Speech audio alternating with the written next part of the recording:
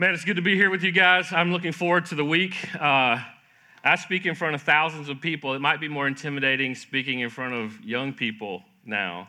I'm looking forward to the time, and here's one of the reasons I'm so burdened for you guys. And I teach and train. I have several teenagers in my house right now, and I teach and train these guys to say, listen, if you believe some of the things that I believe from God's Word, if you teach some of the things that I teach to be true from God's Word, which will be enduring forever, there's a chance that you're going to spend some time away from your family, possibly even put away in jail. What we're going to see, I think, in the next several years in your lifetime is there's going to need to be a commitment that's surpassed what we've seen in recent history in the United States of America. And what we're going to see is we're going to need to see a generation like your generation that will stand up and be anchored to Christ the Savior. What I want to speak to you about this morning is from Hebrews 6:19. So turn in your Bibles to Hebrews 6:19. I want to talk to you on this subject, Christ, the sure and steady anchor of the soul. Christ, the sure and steady anchor of the soul. Now, as you're turning there, I want us to talk about and give the context for the life that we're living in right now. And this shouldn't shock us because the Bible makes very clear the climate that we will live in. We've been sort of lulled to sleep by the peace that we've experienced. But the Bible describes a life of turmoil, a life of difficulty, a life of struggle, particularly for those who believe, but really for everyone who lives in the world that is cursed by sin. Jesus in Matthew chapter 7, he's closing out the Sermon on the Mount. And when he's closing out this sermon, he gives a context. He's describing this idea, which he says in other places, in this world, you will have trouble. Matthew 7, he closes out, and this is what he says: everyone then who hears these words of mine and does them will be like a wise man who built his house on the rock. Now, I want you to notice what's coming. And this is the same as whether you hear the words of God or not. This is a part of the life of what it means to live in a cursed world. And the rain fell, and the floods came, and the winds blew and beat on that house, but it did not fall because it had been founded on the rock. The critical thing that I want to communicate to you this morning is life has normal difficulties. To walk through difficulties and storms and trials and problems, torrents of storms and problems and difficulties is normal in life. In 1904, there was a man by the name of G. Stanley Hall. His name is not all that important, but he wrote a 2-volume work where he coined the term adolescence. And the way in which he chose to describe this term adolescence was this way. He said, the life that is like storm and stress. It's full of storm and stress. What he was trying to describe is your age. He started with this age from 12 to 14, and he said something happens. He was looking at life from really an evolutionary perspective. And he said something happens in this age, 12 to 14, where there's lots of storm and stress, as if this was something abnormal and unusual. But what he predicted that what would need to happen in order for man to advance to whatever was next in the evolutionary chain is that life would need to be extended to such a degree that storm and stress would expand over a longer period of time. What's interesting is that in the last 100 years, that's actually come true. Because what we see now is this term adolescence is describing in G. Stanley Hall's mind 120 years ago. It's describing a very short period of time, 12 to 14. Lots of difficulty. You're understanding life, making decisions and choices. Maybe for the first time, you're not a child any longer. You're starting to experience life on your own, take responsibility for yourself and your actions, make some decisions. And he predicted that in order for man, in an evolutionary perspective, to continue to progress, that time needed to extend. One of the primary things that you're facing in your generation is the extension of that fable, that myth that we call in our culture adolescence. Where now we describe even 30-year-olds who sit in the basements of their parents playing video games all day. We have a term for that. We call it adult-alescence. My point is simply this: life is filled in a normal way with storm and stress and difficulty. And where you're at in life right now is not unusual difficulty. It's a lot of pressure, no question. But it's not unusual difficulty based on what the scripture describes normal life would be like. What's happening to you right now is you're in process of no longer being a child where people take care of you. They make decisions for you. Now you're in process of learning the world for yourself and making some of those decisions for yourself. And some of those decisions are going to be critical. I mean, let's look at the world that you're facing right now. Normal difficulties in life, Satan's temptations, your own particular corruptions. The most evil thing in the world is not something out there. The most evil thing in the world is what resides in your own corrupted heart and the ways in which you desire those temptations that are out there. You face all sorts of battles, but even trials from the world. Let's talk about some of those trials. Adam talked about last night that we're going to be face forward with you because the world doesn't shy away or try to veil what they're communicating to you. I think it's time that we start speaking face forward to you. Think about some of the trials of the world in the last 5 years. Think about the level of racial tensions in the world, particularly in America. If you live in the cities, it's even worse. You see this in your schools if you go to public school system. What about this question? We have a hard time in our culture. This is unbelievable to me, that we have such a hard time in our culture answering the question, what's a woman? You're being asked that question all the time. And we have people who are standing in our Supreme Court who can't even answer that question. It feels like the Twilight Zone, like everything has been turned upside down. The barrage of sexual immorality that you face. And not just now where you are, when you leave where you are now and you go off to college, the barrage of sexual immorality. And here's the thing about our culture. When I was coming through college, it was sort of like, you guys can have your little Christian thing, just tolerate us. Just tolerate what we want to pursue. Just leave us alone, let us have our space, and just tolerate us. That narrative is radically changed. It's changed according to what I think was predicted in Romans chapter 1. Is what they want is not tolerance, they want your approval. And what that means is that the heat is getting turned up in your life where you can't stand on the fence relative to these issues of sexual preference and sexual identity anymore. What we see is storm and stress and difficulty. We see wind blowing at ways that we've never experienced before, at least in the modern sense, as it relates to Christianity. The question is, what are you going to do with these pressures? What are you going to hold on to? What are you going to cling to? What's going to hold you steady and sure? What's going to hold you steadfast?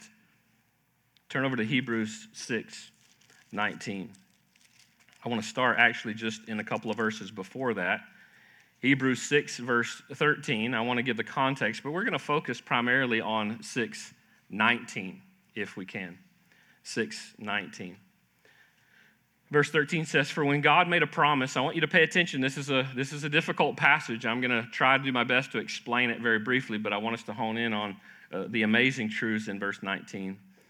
"For when God made a promise to Abraham," so we're talking about something in the past. If you remember, the book of Hebrews is written to those who are Israelites. So what you see throughout the whole of the book is imagery that relates to the old covenant. And what he's doing is he's trying to help us to understand what was unfolding in God's story of history. In God's story from time beginning through the life of the children of Israel, and God's going to help us to understand something. And this is what the book of Hebrews, the writer of Hebrews, is trying to communicate. So he's giving us a picture of something that happened in the life of Abraham. Since he had no one greater by whom to swear, and he's talking about God, he swore by himself, saying, surely I will bless you and multiply you. He's talking about the time when Abraham went up to the mountain to sacrifice his son. And that Abraham demonstrated by faith his belief in the one true God. That even if he were to kill his son, that God would be true to his promise and raise his son from the dead. And so what God is doing is he acknowledges Abraham's wonderful and deep faith. And then he goes on and says this, surely I will bless you and multiply you. And thus Abraham, having patiently waited, obtained the promise. For people swear by something greater than themselves. And in all their disputes, an oath is final for confirmation. So when God desired to show more convincingly to the heirs of the promise the unchangeable character of his purpose, he guaranteed it with an oath. So that by two unchangeable things, in which it is impossible for God to lie, we who have fled for refuge might have strong encouragement to hold fast to the hope set before us. And we have this as a sure and steadfast anchor of the soul, a hope that enters into the inner place behind the curtain where Jesus has gone as a forerunner on our behalf, having become a high priest forever after the order of Melchizedek. What I want to do is I want to start here in Hebrews 6:19. Look at the first few words of this passage. We have this as a sure and steadfast anchor of the soul. Now, what I want to do is I want to break this down a little bit. I'm not a super wonderful Greek scholar. I'm actually quite terrible at it at times. But in the original language, the way this reads is this. We have an anchor of the soul. And then the adjectives come later. The expressions of what the anchor does or what it accomplishes comes later. So let's put that off to the side for a second. And I just want to make this as the first primary point. We have this anchor of the soul.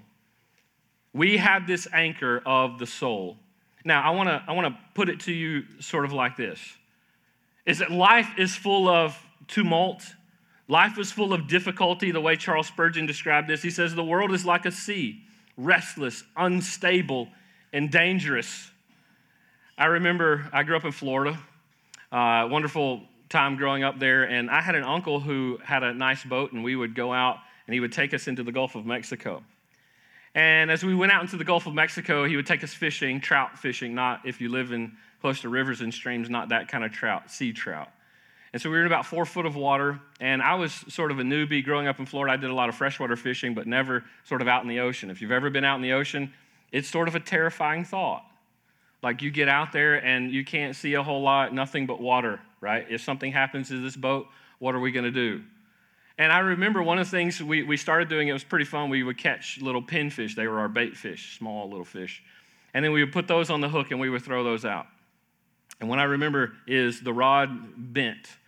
And I started reeling in, and my uncle said, man, you're going to love this because you never know what you're going to pull up from the ocean. Okay. And so something had gotten the pinfish. And so here I am, I'm reeling this thing in. And by the time that fish or whatever it was gets to the boat, for some reason, all of a sudden, the rod is not bent any longer, and I start reeling it in. And when I reel the rod in, what I see is like really right behind the gills, everything is gone except the head of the fish on the hook. And it wasn't the pinfish. It was actually the fish that ate the pinfish. And something had, I don't know what, something had destroyed that little fish. And I remember my uncle looking at me and he said, son, it's a jungle out there. And I would say that life is a lot like that. I can remember one of the things that we would do when we would drift fish, and if the tide was moving too quickly, we would drop an anchor. The problem is we wouldn't drop a normal anchor. The idea was not to really hold us in one place. The idea was to help us to drift, and so we would take weighted balls, and it was only 4 feet, so we would throw it down, and it would not catch. But you could feel the power of the ocean.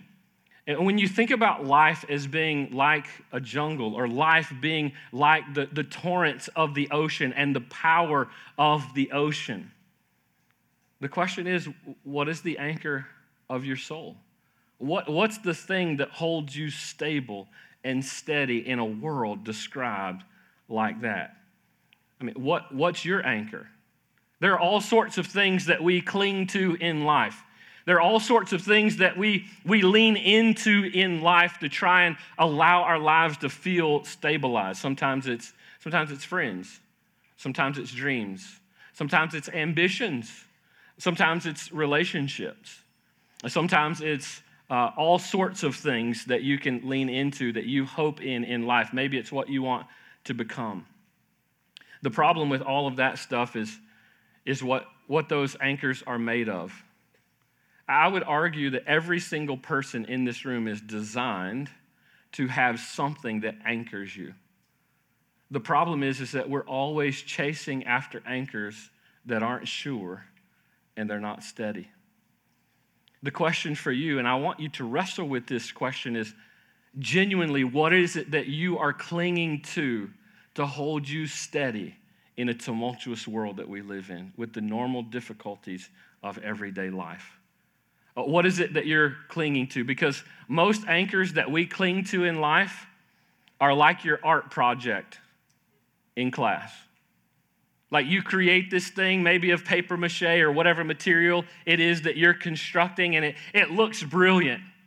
It looks like the real thing.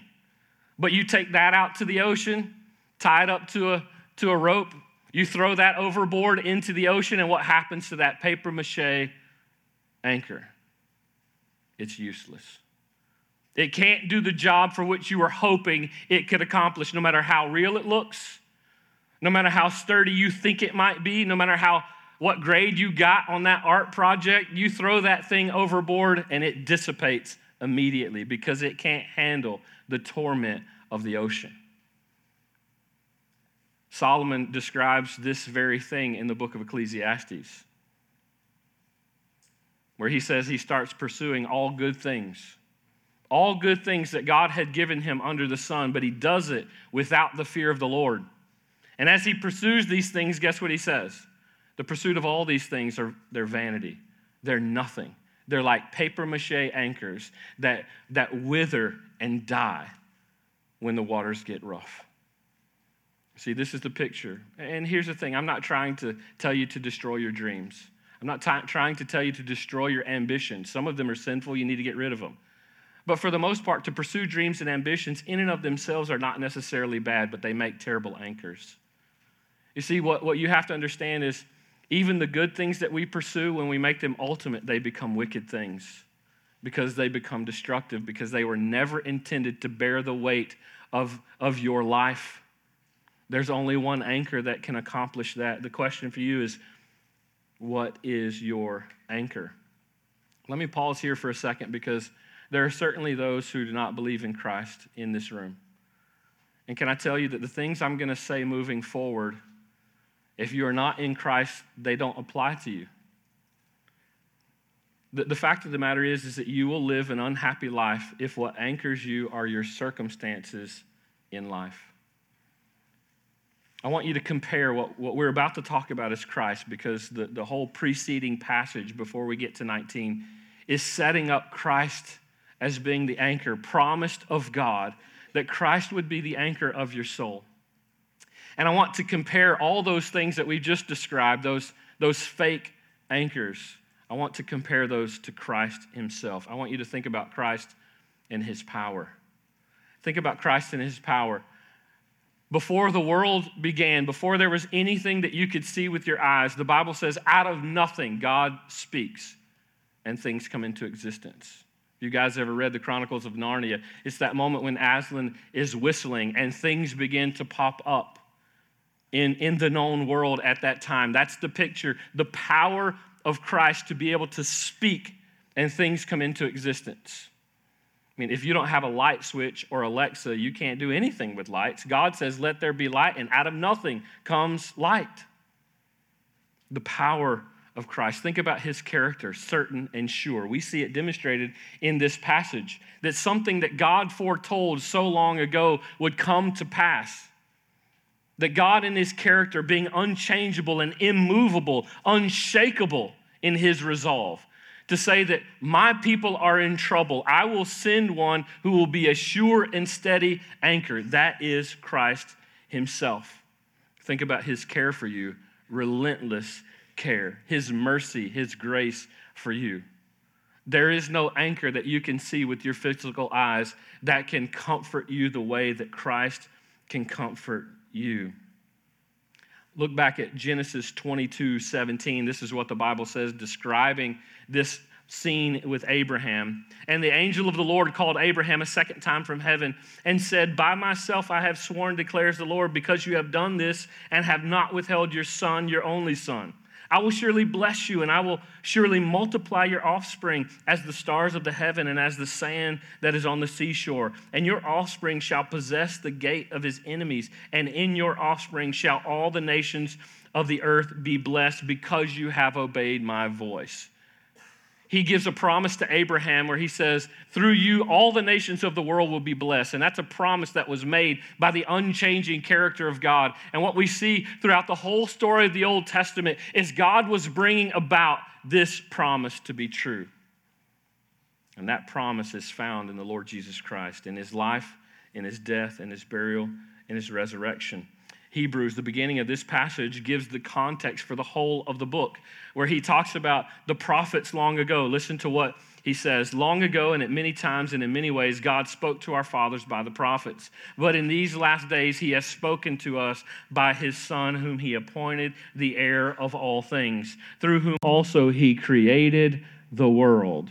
And what he's saying is there's nothing more sure in the whole of the world, not men who can predict the future and tell you what the future would be like. There's nothing more sure than Christ himself. Christ is the anchor. One of the things you need to be asking yourself, we know difficulty is going to come in life. What is it that you're clinging to that's going to hold you sure and steady? Now let's look at the adjectives in the passage. Go back to Hebrews 6:19. We have this as a sure and steadfast anchor of the soul. Two words that are very similar in their meaning. The second point I want to make is that the anchor of Christ is sure.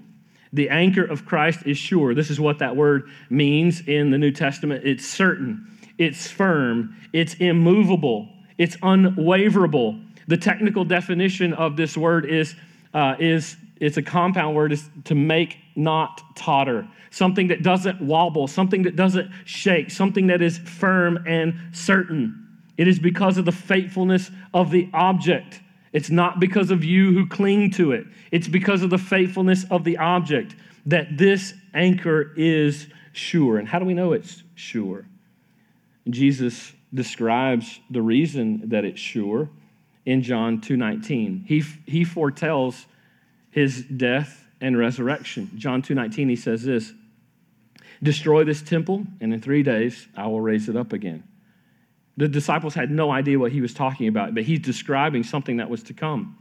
The reason we know that this is a sure and steady anchor is because Christ was raised himself from the dead. Paul describes it like this in 1 Corinthians 15:19. He says, if in Christ we have hope in this life only, we are of all people most to be pitied. But in fact, Christ has been raised from the dead, the first fruits of those who have fallen asleep. For as by a man came death, by a man has come also the resurrection of the dead. For as in Adam all die, so also in Christ shall all be made alive, but each in his own order. Christ the first fruits, and then at his coming, those who belong to Christ. This is a description, a foretelling of the certainty of the anchor that is Christ. You do reading on things that are certain in life, and we would think, yes, the rotation of the earth, that's pretty certain, and we're grateful for that. We think about the moon in its particular place as it rotates around the earth and the sun. We think about the sun being sort of in a fixed place, and that seems quite certain. But the truth of the matter is, if you understand science, that the only certain thing that we know about some of these details is that life is uncertain. Does that make you feel a bit wobbly?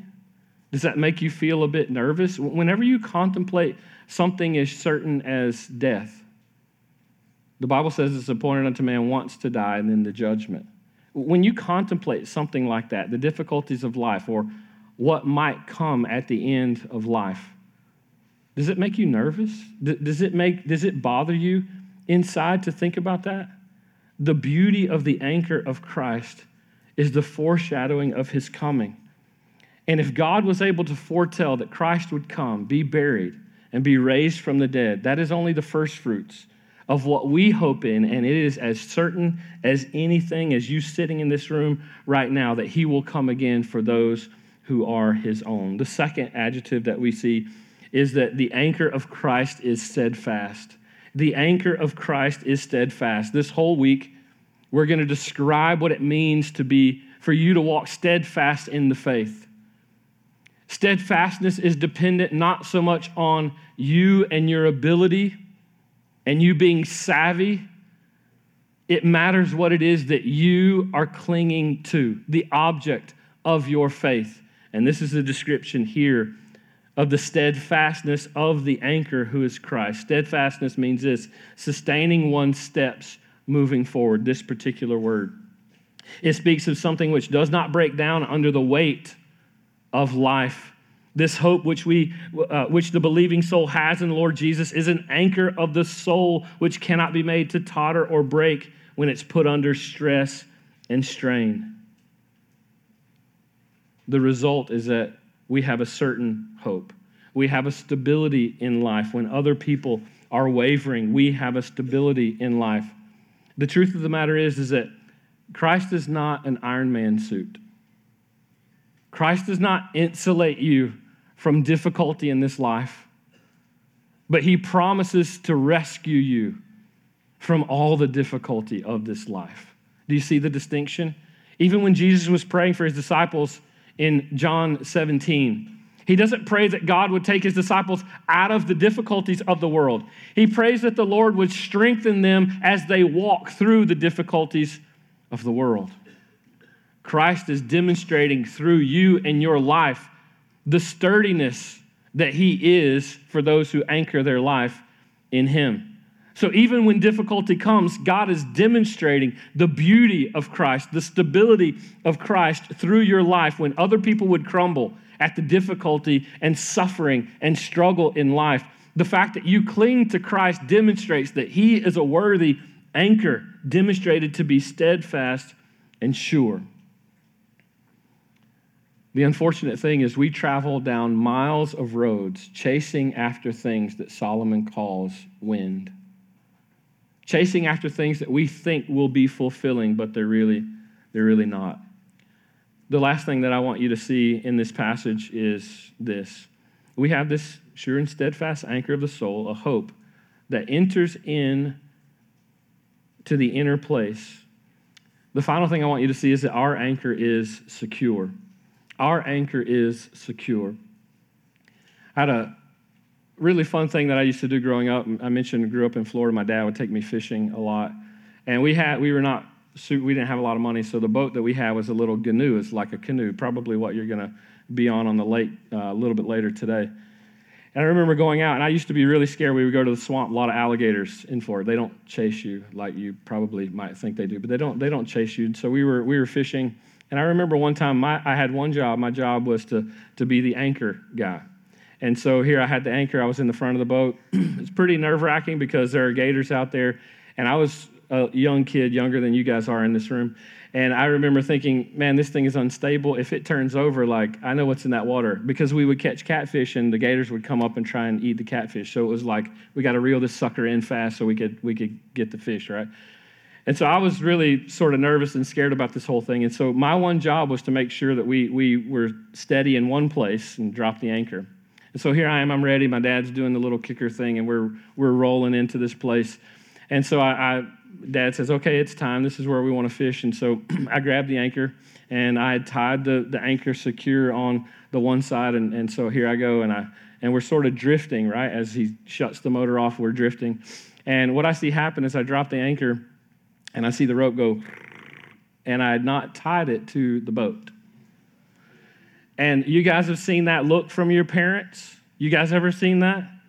Like, dude, you had one job. Like, what's your problem? Like, we did all this stuff. Like, we even did, so one of the traditions that we did as a family is when we go fishing, we get Coke and peanuts.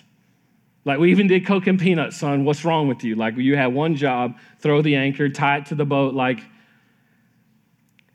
the fact of the matter is this passage teaches very clearly that Christ is the anchor of the soul. It's the way every human being was designed, to be fastened to the anchor who is Christ.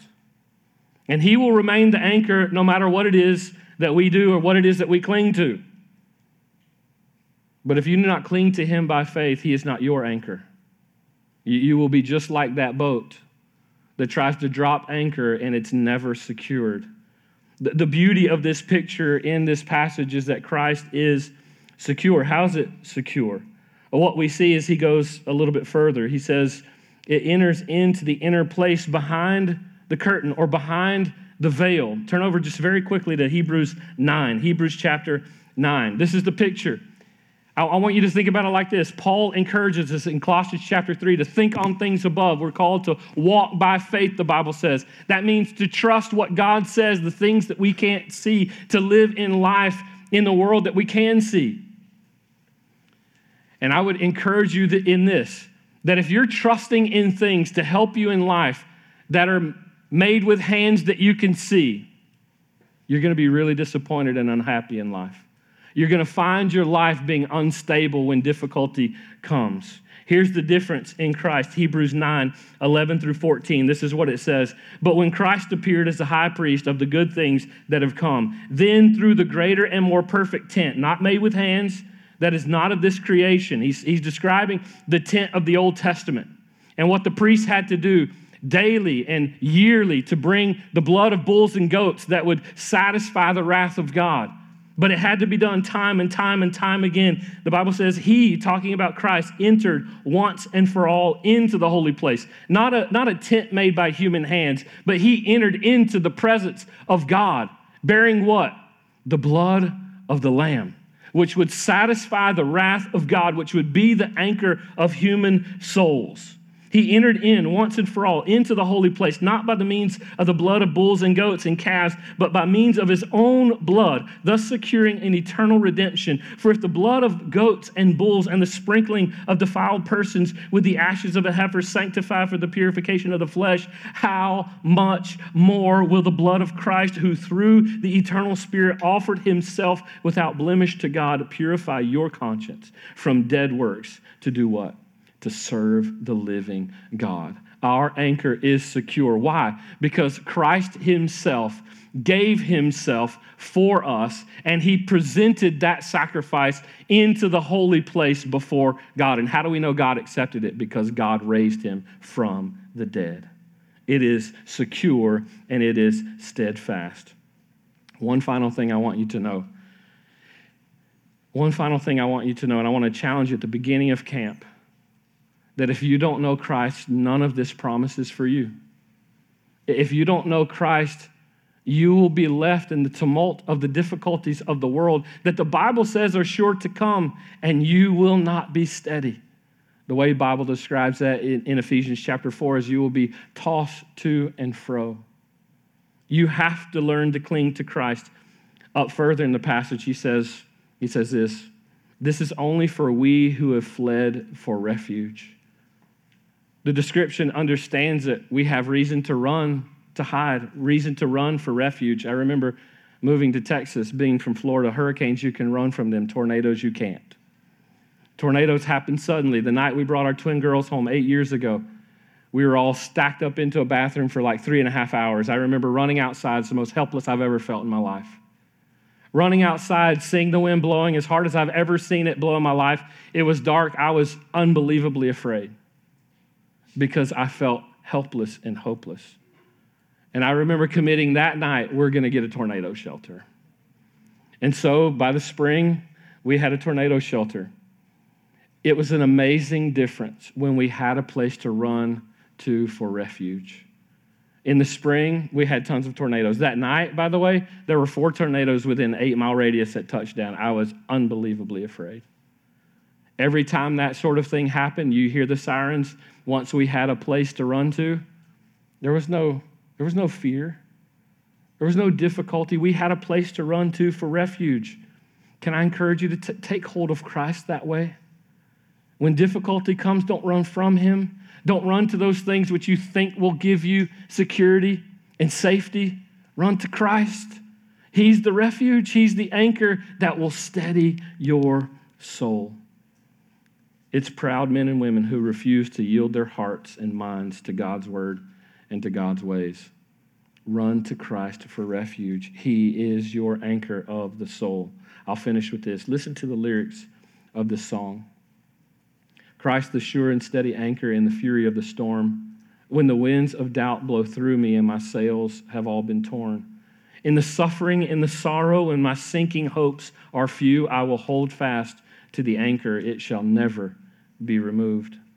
Christ, the sure and steady anchor while the tempest rages on, when the temptation claims the battle and it seems the night has won, deeper still then goes the anchor. Though I justly stand accused, I will hold fast to the anchor. It will never be removed. Christ, the sure and steady anchor through the floods of unbelief, hopeless somehow, oh my soul, now lift your eyes to Calvary. This my ballast of assurance, see his love forever proved. I will hold fast to the anchor, it will never be removed.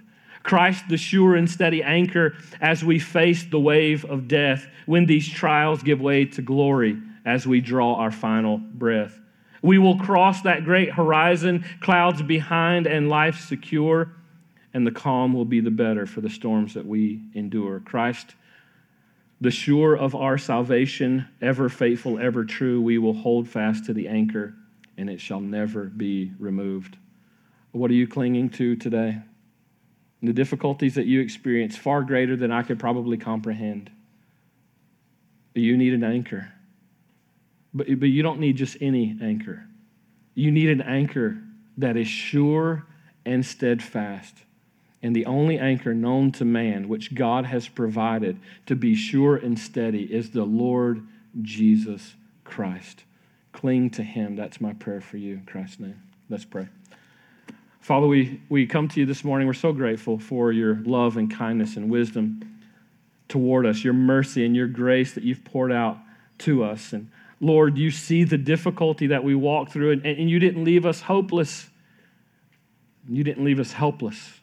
You didn't leave us to our own devices to be tossed to and fro by the tumult of the world. You gave us Christ. What a sure and steady anchor, promised by an oath from you, based on your character, based on your unchanging nature. And God, it is as certain as anything we've ever known in our life. Help us to cling to Christ. It's your name we pray.